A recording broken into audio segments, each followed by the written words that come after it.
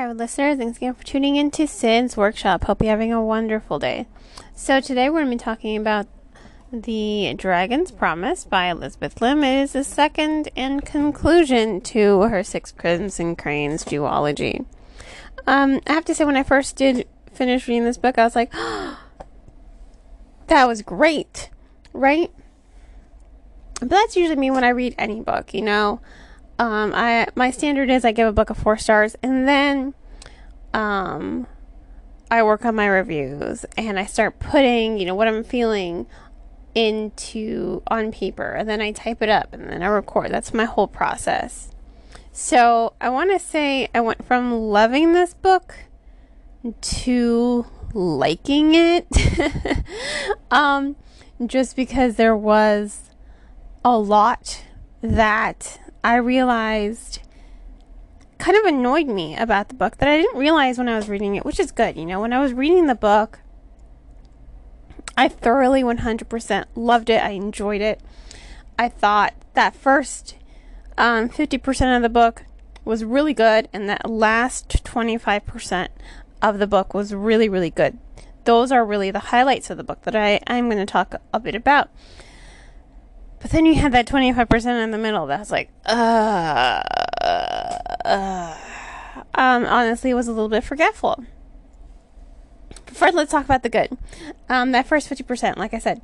So the book takes place right after the events of Six Crimson Cranes. You have Princess Shiori. She's going down into the sea, into the Dragon's Kingdom with Seru, and a lot happens.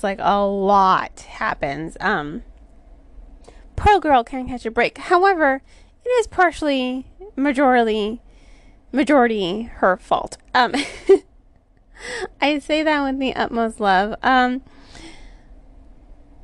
You get to see all the magic of the Dragon Kingdom. You get to see all these different kinds of intricacies when it comes to the politics with the dragons and how they maneuver and how they work in their world.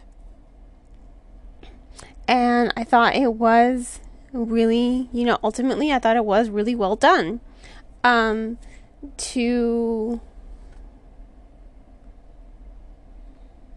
see it come alive, to see the Dragon Kingdom come alive. However, the book is called The Dragon's Promise, and I think one of the things that ended up being a little bit of a disappointment was once she leaves the Dragon Kingdom, that's it. We don't really see the dragons again. Seru doesn't really come out again until literally the very, very ending. Thankfully, this does avoid a little bit of a love triangle. You definitely got the sense from the first book that Seru was attracted to Shiori, and he does care for her, but it is not reciprocated. So I am thankful for that. I am thankful that there is no love triangle, and it really just focuses on her love to Takan. But once you leave the Dragon Kingdom, there are no more dragons, and that was a little bit of a disappointment for me. So the Dragon's Promise, it's really just Shiori's promise that she made to her stepmother to return the Dragon Pearl to its rightful owner. And that's pretty much it, There is very little mention of the dragons other than her going on this adventure to find the dragon that is, half dragon, half demon of all things. So she has to go find this dragon so that she can return the pearl back to him, because it's a very powerful pearl. It can pretty much break the world. The magic it has is wanted by pretty much everyone. Everyone wants this pearl, and Shiori's just like, no, I'm going to fulfill the promise I made to my stepmother and return this pearl to its rightful owner.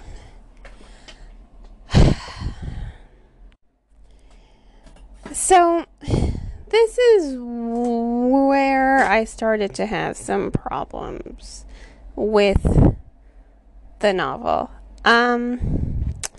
Shiori, she went on such a great journey in the first novel. You know, she had her voice taken from her. Her brothers were turned into cranes, and she had a bowl on her head. You couldn't really tell who she was. I mean, other characters couldn't tell who she was.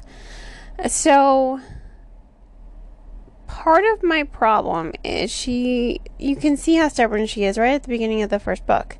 But through her lack of communication, she learned to be more trusting of other people. She learned to be less stubborn. She really did become that hero she was supposed to be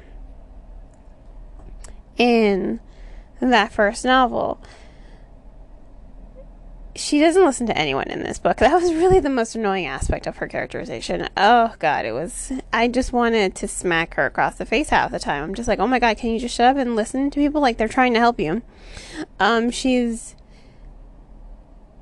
just doesn't listen. She chooses not to listen. She pretty much reverts back to who she was right at the beginning of Six Crimson Cranes. And that was all fine and everything, but it's almost feels as though Lim, she took all this character development and she just tossed it out the window and is like, no, I'm going to make her this really stubborn princess again. And that's what was really annoying for me when I read this book. She just, especially when she's in the Dragon Kingdom, like, it was funny, it created some tension, it was okay. She just wouldn't listen to anyone. Like, she wouldn't just pay attention and be the observant girl she was and just listen. And I'm just like, oh my God, Shiori, just stop fighting your friends and listen to your friends. They're trying to help you. And it kind of just continued that way throughout the rest of the book. And the problem was it put her in a lot of dangerous scenarios that ended up endangering people she was trying to protect. And it's just like, wow, this could have been avoided if you had just, trusted your friends, trusted your family, had been honest, less stubborn. Oh my God.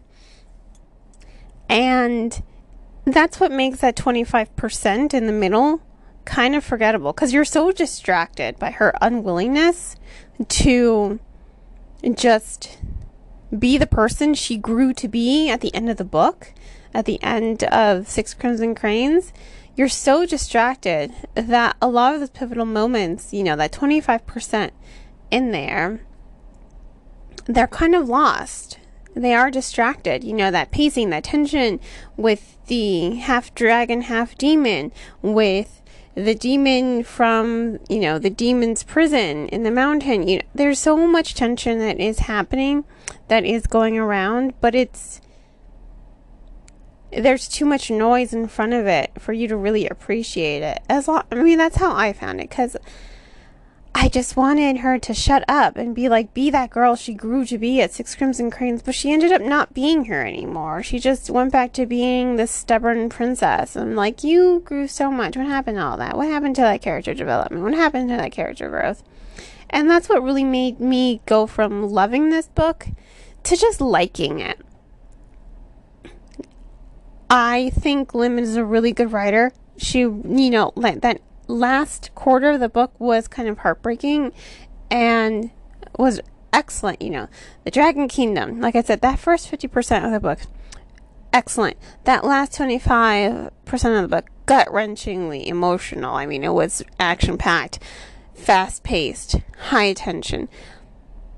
It was so well done, that last quarter. And finally, you saw that character growth again. It's like Lim reverted her back so that she could go on another journey of character development. But we didn't need another journey of character development. She could have continued to be that person, I think, and continued to learn more and become a better person, that she did by the end of this book. And she was rewarded for that. And it is kind of bittersweet. So I kind of have a love-hate relationship with it, but that's my feeling. I went from loving the book to liking it, and really the whole reason is because of that characterization of Shiori. Her inability to just communicate with others really just made me want to smack her on the face and be like, can you just shut up and listen to everyone, please? Everyone's trying to help you. Just stop talking. Just stop. Stop Being So Stubborn. That was me. But, that's that. Otherwise, I really did like the book. I wish there had been more dragons. I wish Saru had played a larger part in the plot. I wish he had been there more often than just, in the middle or just in the beginning and then at the end. I know we're trying to focus more on Shiori's relationship with her family, with her brothers, with her father, and her budding romance with Takan, but I really do wish she had been there more. But I understand why Lim didn't. I think she wanted to avoid falling into the trap of creating a love triangle. But he was just such a good character. He was such a good friend to Shiori in the first book that I think, he could have played a larger part in the storytelling than what was given to us. So at the end of the day, I guess I'll give this book a 3.5 out of 5 stars. Like I said, when I first finished reading it, it was a 4-star novel, and then I started to think more about it and all the things that annoyed me that I really didn't think about when I was first reading it because I was just enjoying the journey. But then I'm like, gotta be objective, right? So 3.5 out of 5 stars. And mainly it's just because of the characterization. Lim takes her on a completely new journey, character-wise. There is character development, but in order to do this new journey of character development, I feel like she sacrificed all the character development that she went in the first book. Which it was kind of a disappointment. So, on that note, if you want to check out the book, if you want to read the conclusion of the novel, please remember to support the author by purchasing the book from your local bookseller or online book retailer.